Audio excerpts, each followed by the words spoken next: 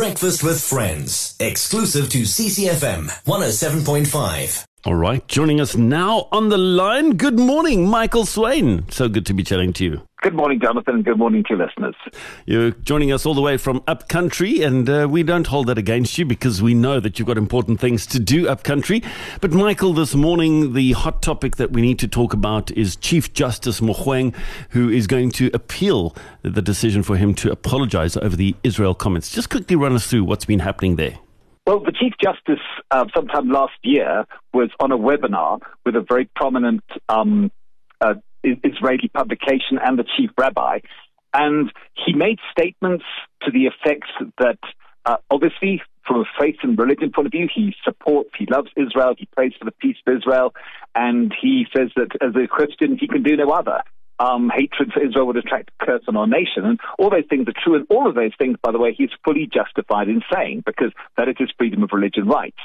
But he continued, unfortunately, to basically say that he didn't think that South Africa, that is the executive, were pursuing the right policy in the Israeli-Palestine situation. And these remarks were made, obviously, in his position as the Chief Justice, because it was billed as the sort of meeting of two chiefs, the Chief Rabbi and the Chief Justice.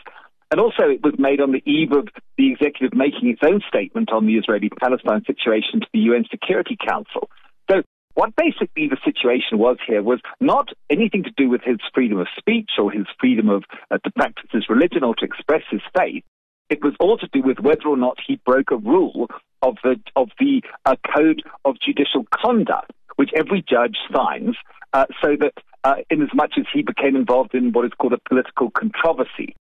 Now, maybe just to say, the reason why there is such a code, of course, is that we want all our judges to be neutral. We don't want them to have strong opinions. We want them to be unbiased and have an open mind. When we come to the bench, we don't want a judge there who we know is biased. And that's why every judge signs this code of judicial conduct.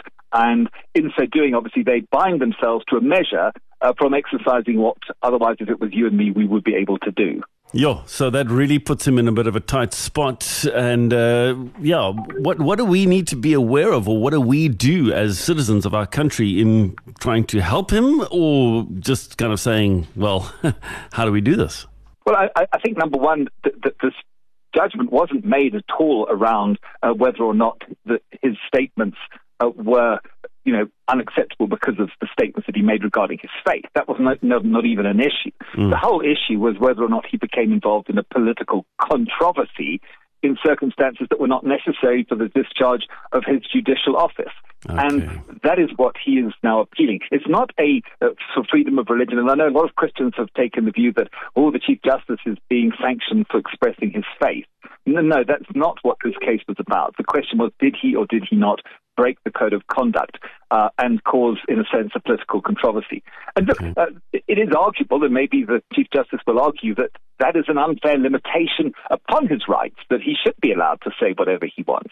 But the fact of the matter is that while that code is in force, so to speak, although it can obviously be contested and appealed to decide whether or not it is indeed constitutional, it does apply. And so he is going to appeal it. He's going to challenge the decision. That's his absolute right to do so. And we're certainly going to see where this goes. It's going to be a very interesting case indeed. Definitely. And then good news for you guys, because you've been invited to an interfaith meeting by our president. Tell us more about that. So we've been involved, as you know, and your listeners will remember, with the whole lockdown situation right since the beginning. And essentially what we've argued for is that the religious community be not unfairly discriminated against by comparison with other sectors of society, similar sectors of society.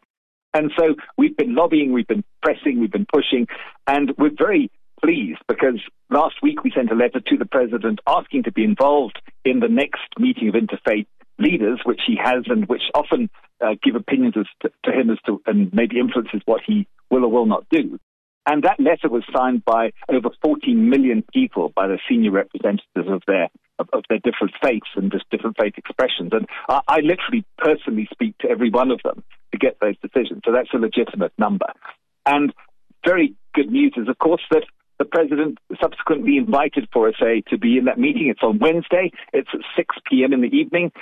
Please do pray for that meeting. We're really trusting God for a great outcome. Easter is coming, and we really want to make sure that there are good solutions for the faith community in terms of their meetings and just a general way that we want to see the meetings, obviously, of religious institutions opened up to a greater measure, but opened up, obviously, in a very responsible way, because we certainly do not want to be labeled as super spreaders. Love it. Thank you so much for bringing that to our attention. So set yourself a reminder, Wednesday the 17th of March at 6 p.m. to pray for the team from Freedom of Religion South Africa and pray for that meeting, that everything would go according to God's will and plan. Michael, always great chatting to you. Last but not least, if people want to connect with Freedom of Religion South Africa, your website address, your Facebook page, please, sir. Well, we have our website is www.forsa.org.za, and our Facebook page is Freedom of Religion SA, and you can go there. You'll find lots of articles, videos. There are all sorts of things going on that we haven't had time to talk about, maybe next week, but please stay familiar, stay up to date, stay informed on what is happening in the religious freedom space. It's very important for us as Christians. Definitely is. Thank you so much. Always great chatting to you. Have a good day and God bless you. Thank you. God bless.